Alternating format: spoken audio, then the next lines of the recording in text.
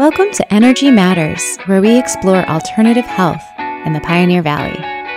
I'm your host, Caroline Rudderman, and I'm a Reiki professional and intuitive in Northampton, Massachusetts. For the past 9 years, I've been teaching people how to use their intuition and helping them reduce stress and anxiety. Together, we'll talk with other practitioners and learn how they bring health and healing to the Pioneer Valley. Let's do this. Welcome, welcome. You are listening to Energy Matters, and we have a great show planned for you today. We are here with Annie Skillings, who is a equine therapist of sorts. She does a technique called Mindful Equine Assisted Learning. That's Mindful EAL. So welcome, Annie. Thank you so much for having me. I appreciate it. Absolutely. So tell us a little bit about who you are and what you do. Well, I offer mindfulness-based equine-assisted learning, and basically I try to bring together my two passions, which is mindfulness and horses. And I found that it's very, very powerful and helps both of them.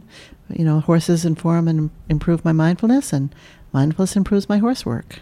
Sometimes somebody might be coming who maybe has a trauma history and knows they have some specific issues that they'd like to sort of sort with or play with or be with the horses, but it's very much just where is it meant to unfold? How is it meant to be? So when somebody comes into the barn, they might walk up and we have it set up so that they can very safely watch the herd without actually going in with the herd. They might find that there's one particular horse they're very drawn to, and in that case we want to let them interact with that horse. And do they want to groom the horse? Do they want to try to walk with the horse? Do they want to just be in the horse's presence? So it's very guided by their experience. Do the horses ever reject the people who come in? Absolutely. I mean, that's one of the beautiful parts of having the horses loose, is that it is a true relationship. And as this equine-assisted psychotherapy and learning is a growing field, it's just been burgeoning over the last 2 or 3 decades. And I've just been amazed at how many different models are emerging.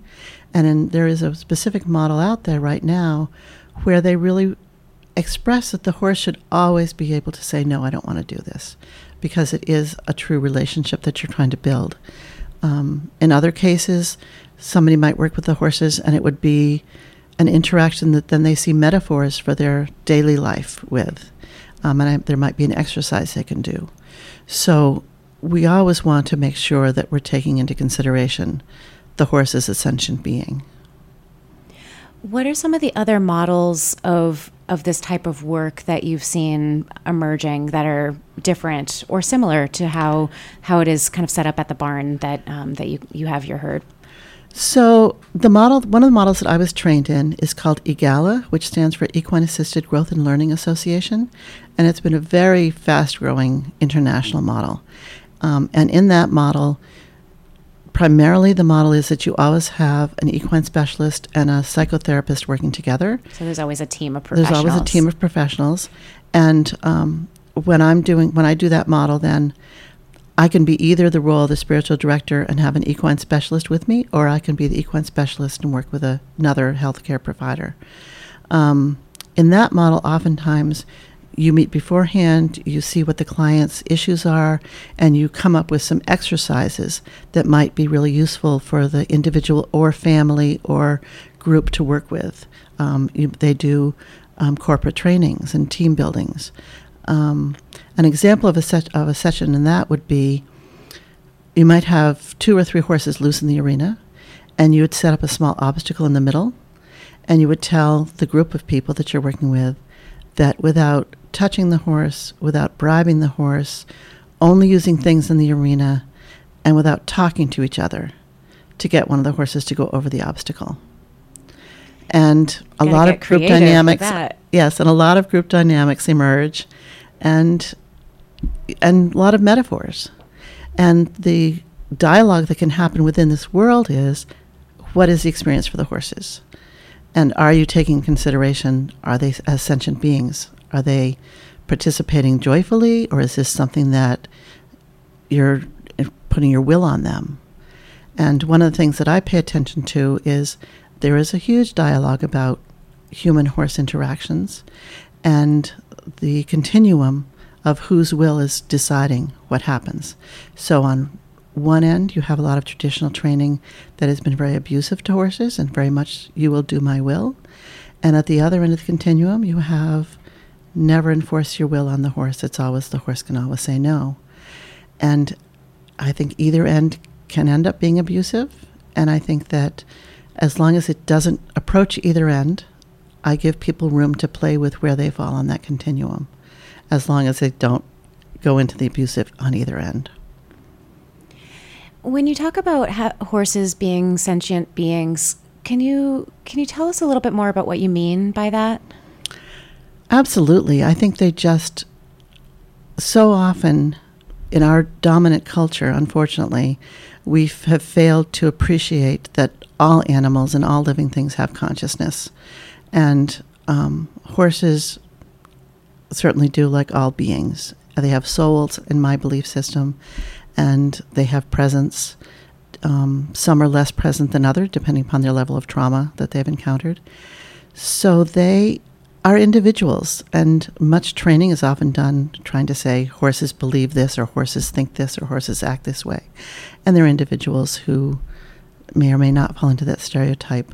And there'll be horses who want to join and connect with human beings, and there are ones who want to keep their distance, but they're capable of thought and emotion and feeling. And when you say that, horses, you believe that horses have souls and that they are capable of kind of making their individual decisions, can you share with us any interesting stories or any interesting observations? Because you mentioned that you have 50 or 60 years of experiences with horses. Yeah.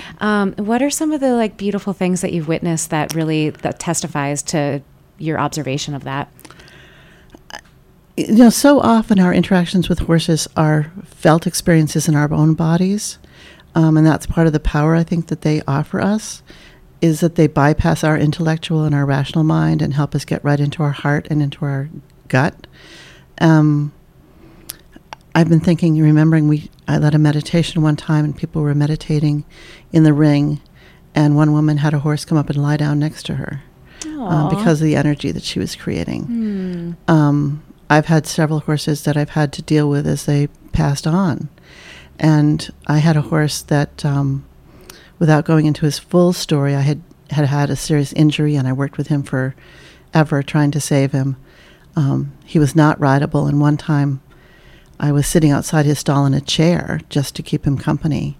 And we had such a beautiful connection that I had this sense of, I just had the best ride of my life, sitting in a chair outside. Yeah. And when it came time to put him down and to let him go, I had this strong impression of him as a soldier in a very positive way. Like he was walking to his death with great dignity, with great presence. And when he was actually had to be given the shot that would take his life, the vet commented on how quickly he went and how clearly ready he was to go. And in fact, the vet later wrote me a letter expressing how impressed he was with the connection we had. Aww. And sometimes in the workshops, there have been times when a client or a participant in a workshop will just start crying, just because feeling the presence of these animals. And I think it also is often because as humans, we've isolated ourselves so much and we've disconnected so much from the greater connection that is right there, that when that part of us can be touched and that is dormant, it just can be so profoundly beautiful to just be touched in that sacred, beautiful way by another species.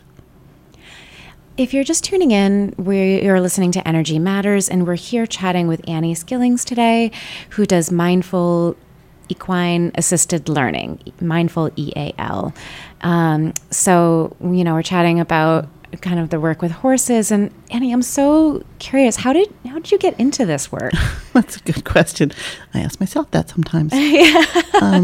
It's always good to ask ourselves, how did I get here? So I started riding when I was 13. I was very fortunate that, like a lot of primarily little girls, although some little boys. I loved horses as a child, and I was never allowed to ride. And then for Christmas one year, my mother gave me riding lessons, and it was all over. It was done. Never looked back. So I worked at barns. I did a lot. And I went on to be professional. I was the assistant in New York to a woman when she was trying out for the Olympics. Wow. I competed and trained in dressage for many, many years. And then I went to be director of riding at the Putney School in Vermont. And then I burned out on it. And when you run a barn and run a program, you often don't have time to ride yourself because you're so busy running the business. So I made a major life change. I went back to school. And through some synchronistic events, I went back to get a degree in epidemiology. Prior to that, I had gotten a master's in sports theory when I thought I'd be working with horses. And then when I changed careers, I went into epidemiology. What is epidemiology? Epidemiology comes from epidemics, so it really studies risk factors and cause and effect in health issues. Gotcha. And I had to do an internship. And it's kind of a fun story because I was very interested in psychosocial factors and body-mind medicine. This was in the 80s. And the school that I was in did not really want to support that in terms of studying that and for research.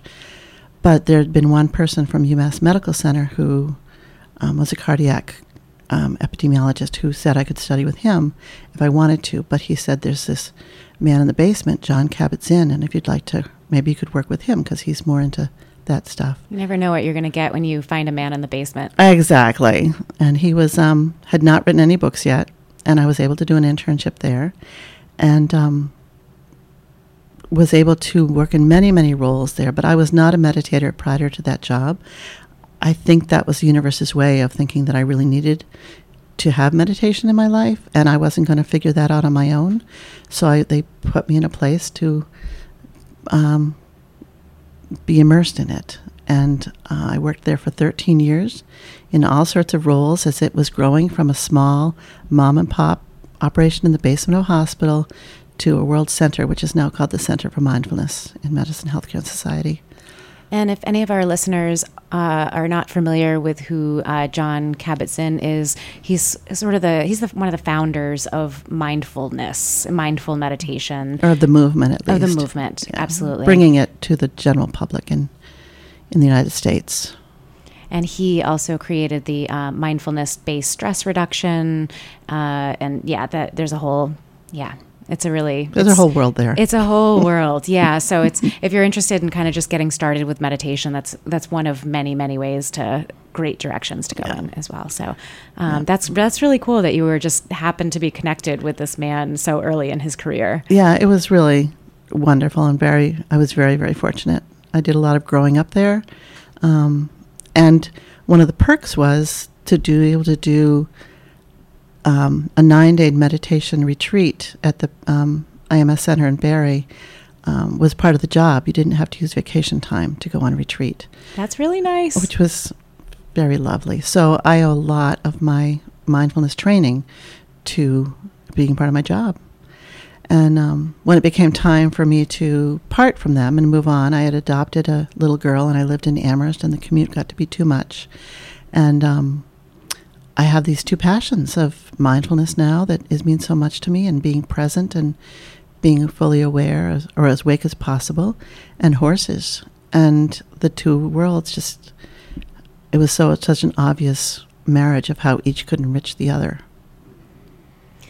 Well, we're going to take a short break, and we're going to kind of keep blending and talking about this marriage of mindfulness and horses, because I've been to the barn and met the herd twice, in fact, and gotten to share some Reiki with the horses, and I had some really powerful experiences with you, with your facilitation as well. So how have horses played a role in your own personal healing journey? I don't know if is that too direct of a question? No, because I won't go into some details probably. Okay. Yeah. Share I'll whatever spare you some of it. Share whatever you feel comfortable with. I kind of like putting people on the spot and seeing what happens, but I also, share what you feel comfortable. Well, it was also really interesting because one of the things just this morning as I was thinking about coming here that this question got me thinking about is the word healing. And that, that made me want to look at, well, what wounds might I have that it helped with? And I think that definitely, with some trauma I have, with some various issues, it helped. But also it made me look at healing sort of ends up looking at the past. And I also recognize it's just been a big part of my personal growth, which can be looking at where I am now and where I'm going in my spiritual development, my personal development. So it was fun to sort of be like, okay, healing and personal growth has just been so touched by the horses from the time that I was riding and competing and training in terms of confidence, in terms of just joy. And they are a source of joy for me. I remember walking into the barn one day and I just walk into a barn and feel joy and recognizing for me the difference between happiness, which can be very situational, and joy, which is much deeper and not situational, that in the middle of a difficult time, I can still tap into that joy. So the horses definitely help me with that. And if I'm having a difficult time, just to go and be in their presence and to be fed and nurtured by the energy they put out and the way they create a holding. A lot of times with some of it, when it's been healing, you can feel so raw and you can feel so vulnerable. And to be able to connect with a life force that isn't going to judge you, isn't going to care about your story, but is just going to accept you and be there and relate to you as you are in this moment, was just also a great relaxing break from sometimes the work of some of the healing work. Yeah. I think that you're spot on about that moment of connection, because sometimes that is something that we just crave, is that connection if we're feeling lonely. Or, from my personal experience, I feel like, having those times where I am feeling vulnerable, it's like I always reach out to the people who are non-judgmental in my life. Those are the people that I want to connect with. Absolutely. Because I don't have any of my guards up. Exactly. Which is, we want to be able to be open-hearted. That's what part of our growth is about. But if you have your heart tromped on, you do tend to learn discernment of how to be open and protected. So while you were talking, I feel like I started to feel one of the horses working on me. Do they connect with you when you're not around? Yes, very much. Some of them, not all of them. I don't know which one it was, but when you started talking, I started feeling my solar plexus, which is just around the diaphragm area, in one of the energetic chakras.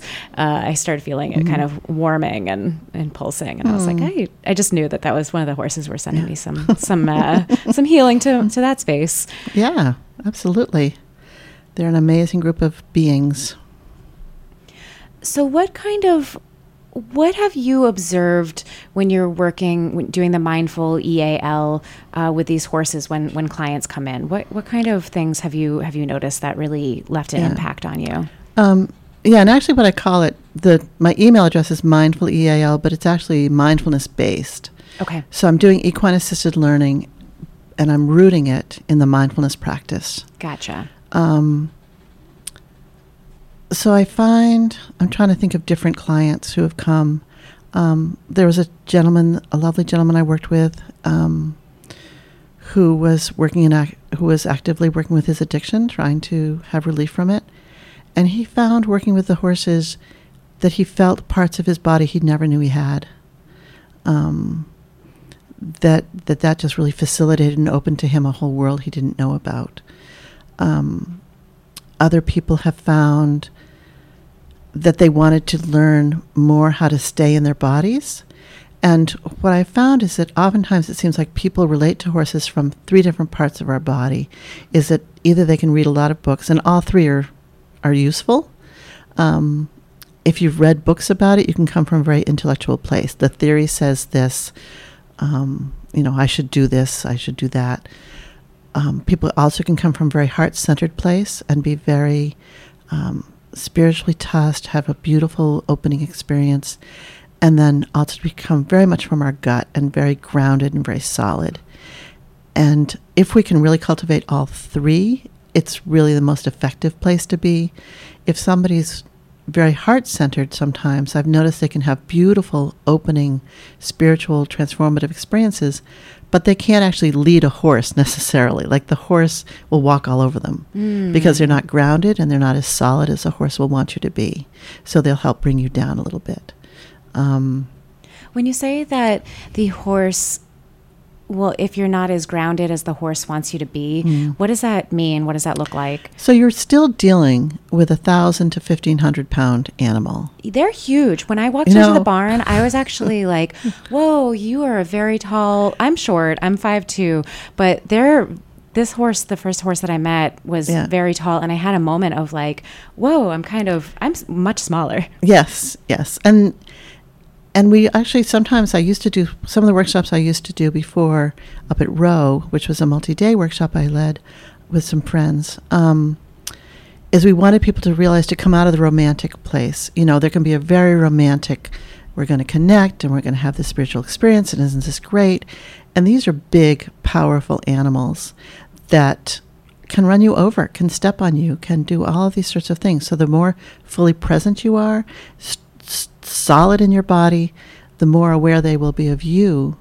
But part of my job as a facilitator is I monitor the energy of the herds and the dynamic of the herds to make sure that people are not in unsafe situations. So if the horses are all really hyper one day and really moving around a lot, and there's a lot of discussion going on between the horses of who's going to stand where and who's going to move who, in those situations, I don't have people go out into the middle of it. We might just stay on the outside and observe it. Whereas if today we were there and this weather is so beautiful, the horses were all just so chill and they're just hanging. And so we could go right out and hang with them. And so when you are there with a client and you're in the herd area at the barn, you're with the herd, and how do you know where to direct the client? Well, I guess let me take a step back. Walk me through what it looks like to experience a do you call it a treatment or a session? A session. Okay, so walk me through what a typical session would be.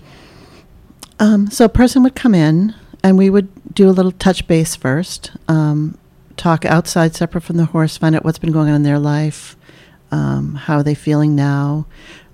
If they're comfortable, we might do a few minutes of meditation and just try to take some deep breaths, get into our bodies, see if there's any tension that we can release, sort of get a little brief body scan. And then we'll observe the herd, and I'll ask them if they feel particularly drawn to any horse or if they feel a strong intuition of what they want to do. And if they have that, they may say, yes, I want to try to lead that horse, or I want to groom that horse, or I want to stand next to that horse. And so then I will scope out the herd and see how I feel like that's something that can be done safely and where the dynamics are, and as long as it's safe.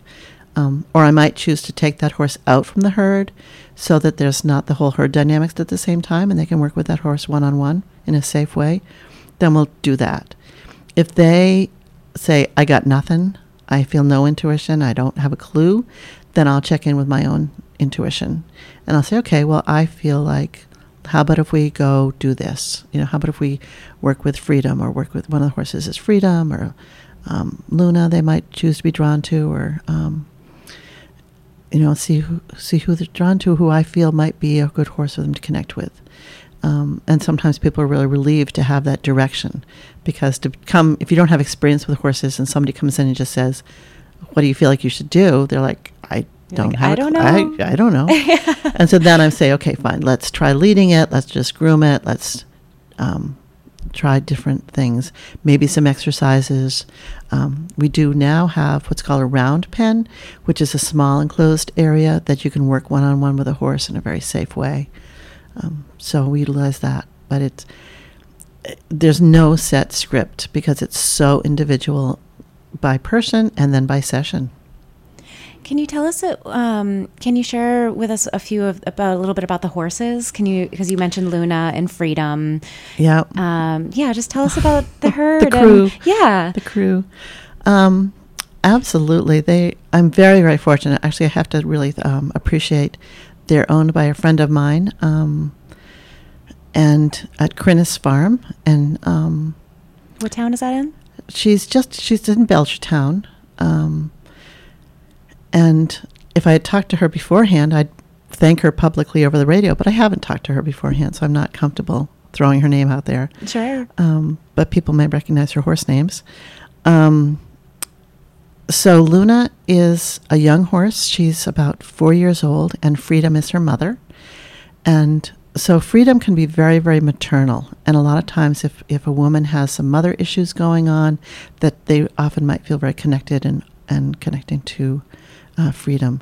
Luna has had not a whole lot of training, and she's 4 years old, and so she tends to be very natural with the herd and very much sometimes knows what she wants and will come and try to get in your lap or try to move you around. She was very affectionate the last time my friend and I were there. Yeah. She came in for cuddles, probably almost for the whole hour and a half that we were there. And she just wanted her nose rubbed, and she got lots of Reiki on that day. Yes. And then Dinero is a big gray horse who's very handsome, and some people are very drawn to him. And he's white and spotted. Yes, he's freckles. He's got freckles. He's a gray freckled horse. Has a great presence. He's one that I don't always feel like I know as well. So he's one that actually, some people have a wonderful connection with him, and we can really read him well. He is settling into the herd. He wasn't totally with the herd for several months over the summer. So he is settling in and finding his way. Dulcimer is my horse, who I owned his mother, so I've had him for his whole life, and he's 28. Wow. That's it. Is that like a he's getting up senior? there. That's a senior horse. He's definitely a senior boy. Yeah. But I once had a reading done on him, a psychic reading done with him, and he reported, with a grain of salt, because with all psychics, I must admit that I take them with a grain of salt, but this resonated, that he felt he was a young soul, and he wanted me to be very patient with him. But he's very, very, very loving, and being 28, and he has some health issues, so we actually feel that he might be near his passing than I would like to admit. But then for somebody working with some grief work, he can be really powerful for them to be with. There's another old horse there named Patch, and Patch in his career has taught hundreds, if not thousands, of people to ride, children to ride, and now his knees are big and he's kind of sore and arthritic. Aww, yeah. And so he and Dulcimer just hang out, and the old men off in the corner. Can you tell us about Itty Bitty, my favorite? Itty Bitty is a miniature horse with spunk. He's very spunky. So he definitely has an opinion about everything. And there are times when he's willing to be very friendly and present and come up and say hello. And there are other times when he's actually the one that I need to suggest clients not try to interact with. He's got a little mohawk, and he's so cute. Yes, he's... And what's interesting about my relationship with Itty Bitty, and when... I've had to carry into my work with the unmounted, because all the work I do here is unmounted. Unmounted meaning? Meaning not riding. Okay. So you're coming to the patients or clients would come to visit with the horses? To be and interact with the horses, unmounted. Yep, ground. Everybody's on the ground. Mm-hmm. I have had clients in the past who do riding. I am a licensed riding instructor. I have a couple places that I can ride, as I've had some clients who want to go that way, so we'll see if that develops or not. But in this situation, we're talking about all unmounted work. And so when you actually ride a horse, I use a phrase a lot that says, don't ride yesterday's horse today. What does that mean? So a lot of times, if you ride a horse one day, and you can have a certain thing you want them to do, and they're not doing it well, and you might get into a fight with them even, that if you expect them to be like that the next day, you're not giving them the opportunity to be different. And so you really want to ride a fresh horse. You want to come with a fresh mind every time you get on the horse and not say, oh, this is the horse that makes me angry. This is the horse that does that. So with Biddy, I've known him a long time. And he used to be kicking and biting and not the most pleasant little being to be around. He was a scrappy little fighter. He was a scrappy little fighter. So I need to let go of that and meet him where he is today and not say, ooh, that's itty bitty. It's like, oh, that's itty bitty. Yeah. And that's part of probably the healing of a relationship, kind of thing, that as you get to know a horse over many, many years, Absolutely. that's going to be, because it's not like they're talking. Right. So it's going to just always offer that mirror. Yeah, exactly. And the words, I think one of the theories about horses, and this is a theory that I've read some people have, I haven't seen the science on it, but it resonates with me, is that horses used to be small. Prehistorically, they were the size of dogs, Eohippus. And one of the theories is that one of the reasons they grew bigger is that they needed bigger digestive systems. And, of course, that's the enteric nervous system, and that's where, as humans, we do the whole listen to your gut, follow your gut. Absolutely. And one of the theories is that as a herd, that's how they communicate with each other, is that they are connecting non-verbally through energy and through their guts, so that if one horse sees a frightening thing, they will communicate through their gut whether the other horses need to pick up on it or not. And that I think that's where we can have resonance with them as well in terms of grounding and in our gut feelings. I mean, when I visited the barn, you invited me to meet the herd. And one thing I will say is that it is a private residence. It's a private farm. So it's not just walk in. You have to schedule a time, meet you there. And, first when I walked in, I was like, oh, okay. I was a little, I love rolling up to any kind of farms because it's just such a whole ecosystem anyways. But the barn was huge and beautiful and, really nicely organized coming in. And I love a good organized space to walk into. And there was like a nice little gate, so the herd was kind of free form and some were in the barn, but there was a barrier. So we kind of came in and we checked in, and right away I saw Itty Bitty, and I just loved that little mini horse right away. The first time I went to visit, I wanted to practice, offering Reiki to horses because I had such a powerful experience giving Reiki to horses recently. And I was like, I want more of these animals in my life. And, the couple of different times that I visited and was resonating in that space, the animals know what to do.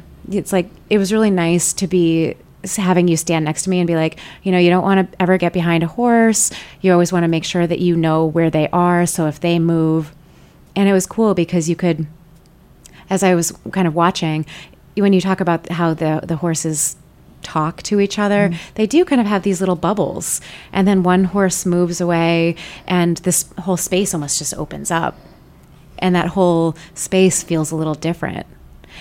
And so it's with 11 or 12 horses, and sometimes that whole space is really organized and reorganizes, and absolutely. And one of the horses that I was also really wanting to work with the first time that I went to visit was one of the horses that had some PTSD from from a prior training. And, he had zero interest in coming over for Reiki. But the second time he came over and, he really just he just let all of that stress and emotion go, and it's such a physical experience being with these animals. It's like I feel it in my body so deeply, and after being there for a couple of hours, I felt so at peace, and I felt really safe having you next to me and kind of guiding me through it. Because when it kind of comes to me doing Reiki, I'm like, I'm good with it. Like I know what I'm doing with Reiki, but I'd never met these big beasts. And like I said, I was very intimidated having these huge, tall animals, these 1,200-pound animals coming up. And it was, it was a really powerful experience. And I really appreciated your facilitating and, inviting me into that space. It felt really, it felt like a sacred space to walk into. Well, thank you so much. And Yeah. I appreciate your coming. And I think it is a concern that I really like to monitor in terms of the safety issue is that, as you said, if someone were to get hurt, it wouldn't be the horse directly trying to hurt them. It would be that they were in the path as there was a chain effect of this horse moved this horse, and there you were. So it's really monitoring the whole energy system of what's going on and the dynamics of how they're all interacting in that moment. It can be quite, as I said, and one day to the other. One day they'll all be very chill and hanging out, and the next day they're changing maybe who's on the top of the pecking order. Yeah, a little itty bitty got a fever or something. Yeah. Maybe not a literal fever, but. And itty bitty makes sure that he's not on the bottom of the pecking order either. Yeah. Size is not the determining factor with him. Yeah. And the other issue in terms of safety, and it was interesting mentioning, going behind a horse. So, there are certain rules that one will hear, like don't walk behind a horse. And a lot of that is based on, you'll see experienced horse people walk behind horses all the time, but you want to be reading their energy. Because they are prey animals, they're wired to be always on the lookout. Am I safe? Am I not safe? What's going on over there? Which is actually one of the ways that they can be very healing working with trauma survivors, because they also have been in the experience of feeling like a prey or being prey. And so that parallel of how do you work with that energy and work with that being can be very powerful. And really the way you stay safe around a horse is by reading their body language, reading their subtle communications and their energy levels. And so that's what I want to keep reading and keep people safe with. There was a time, I had a time when I was at another barn, and there was a veterinarian who was doing a lot of work on a horse, and he was actually working on the front end, and the horse wanted to back up. So I just stood behind the horse and pushed against his butt to say, no, you're not going to back up, just stand here. So apparently I heard later that a younger person had seen me do that, and so she did it. She was a teenager, and she tried to do the same thing to a different horse, and the horse kicked her across the room. Oh, no. Across the hallway, because she didn't have the experience to read, oh, this is a horse I can do this with. So they are individuals, and you've got to respect that and know them well and read them well. Yeah, yep. So I know that you do these individual sessions for kind of spiritual growth, for healing trauma, and you also do workshops as well. Right now, I'm planning on during the summer to do probably at least one workshop a month. Okay. The next one will be June 22nd. It's a Saturday. My preferred way to do it, this isn't written in stone for this one yet. I like it if people come actually at 12 and we have lunch together, because then we can do a lot of informal conversation and get to know each other and not use the workshop time to do that. And then, so it'll be either 12 to 4 or 1 to 4, depending upon which way we decide to go. What I've called them traditionally, although I've played with a lot of different titles, is cultivating mindfulness in the presence of horses. I like that. So we do start with, I do a reading of the people. I ask people what their comfort level is with meditating, because some people feel that after 5 or 10 minutes they'll be jumping out of their skins if they don't have experience, and other people are saying they'd like to sit for 45 minutes. So we try to find what's comfort level and reasonable time-wise. But we do meditation to try to really do a body scan, check out, get as relaxed and open as we can. And then following the meditation, trying to stay somewhat in silence, I allow people to just go over the farm, not going in with the horses, but just observing them. And one of the important things I also ask people to do is that to really listen to themselves. So I also invite people to bring notebooks if they want to be journaling, to bring art material, to bring musical instruments, whatever, so that if at one point during the workshop they feel like they want to go off and write or whatever they're called to do, that they are totally welcome to do that. There's no strict thing we're going to stay together as a group. It's really a way to let people do their own path. So what are the advantages of doing the workshops versus the individual sessions? The workshops are a way for people to get a taste of it. You also have the group dynamics, and in terms of, like if we want to work with a horse during one of those exercises that I talked about, like having the group trying to get a horse over one of the obstacles. We did that in one workshop. So it's not singularly focused on one person. There's a whole group. And you also get the feedback of seeing how different people interact with different horses and if the horses are different with different people. So it's a nice way to be introduced to the work. And so you guys kind of do these exercises, and what are things that people say when they've gone through these workshops and things like that? Like what kind of feedback do you get? At the most recent workshop, we actually were working with a horse in the round pen, and the two women who were trying that with me were really amazed at how simple it looked and how hard it was to do, which I think can also be very true of meditation, simple but not easy. Because you have to be so in the present and so there with the horse. I think, as you found as well, people just are moved by the horses, and they appreciate the space that I'm able to create in terms of holding space for them to have whatever individual experience they're there to have. So tell me a little bit about, do people come in with expectations? Of course. And they may or may not pan out for what they expect. I think that's really where the mindfulness comes in, because we all have expectations. And so being aware of them. And that's where the informal discussion is ideal beforehand, because I do like to know, what are people hoping for? If there's something that they really are hoping to get out of it or they'd really like to do, I certainly want to know that so that I can give them the best experience for what they're hoping for.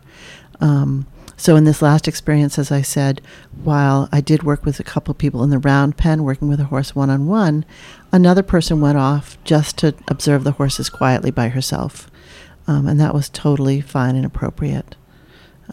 So it's staying in the moment. It's drinking in the horses and having your own experience for what it is. If people are trying to, kind of stay in the moment and kind of come into these and have, just really just on the purest level of just experiencing all of this, what is a good way that we can prepare when we're going into a session or into a workshop with horses? Just come and be yourself. I think it's very much letting be what is. And, the mindfulness piece is about working with our experiences. A lot of times what I will say in terms of guidance will be, as somebody's with a horse, bring it back to where are you in your body? What are you feeling in your body? Can you make more room around that? Can you work with that? Can you hold that with compassion? If it brings up a deep emotion, that's fine. That's beautiful. Let's make room for it and let's give time for it. So there's can be a lot of quiet time and a lot of room for what is now present in this moment. And just deepening, holding, appreciating, making space for. So we are nearing the end of our hour together. Is there anything else that you'd like to kind of share? Any tidbits or any information that you feel like is important that you'd like to just throw out into the universe about this work, or just in general? Leaving that door open. Yeah, really. That's a big door. Well, sometimes people have big messages. I would also invite people, when they're driving down the road and they see any animals, whether horses or cows or anything, to realize that they are sentient beings that have presence.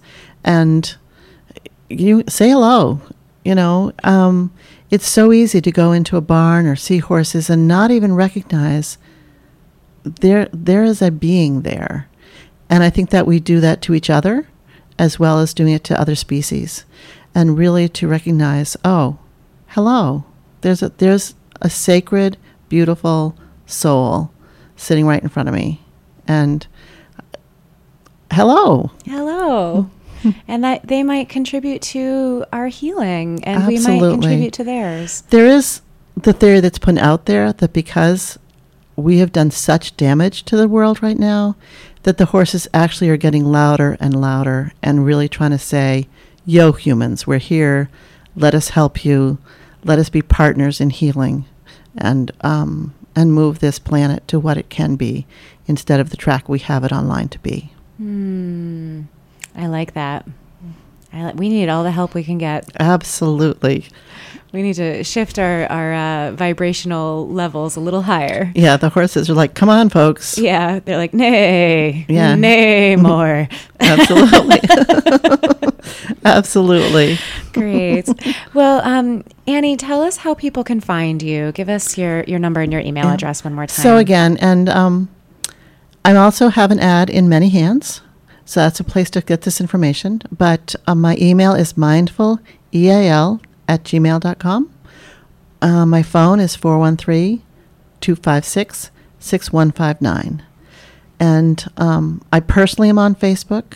I had a Facebook page, but I ignored it, and I let it sort of fade. Just send her an email. So I'll bring it back up. Yeah. So again, that phone number is 413-256-6159. And thank you so much, Annie Skillings, for coming and chatting about your world. And thanks again for inviting me to the barn a couple times. I had a really powerful experience, and you facilitated that. Well, thank you so much. Come again, and thank you for reaching out to me. I really, really appreciate it. Absolutely. Have a great weekend.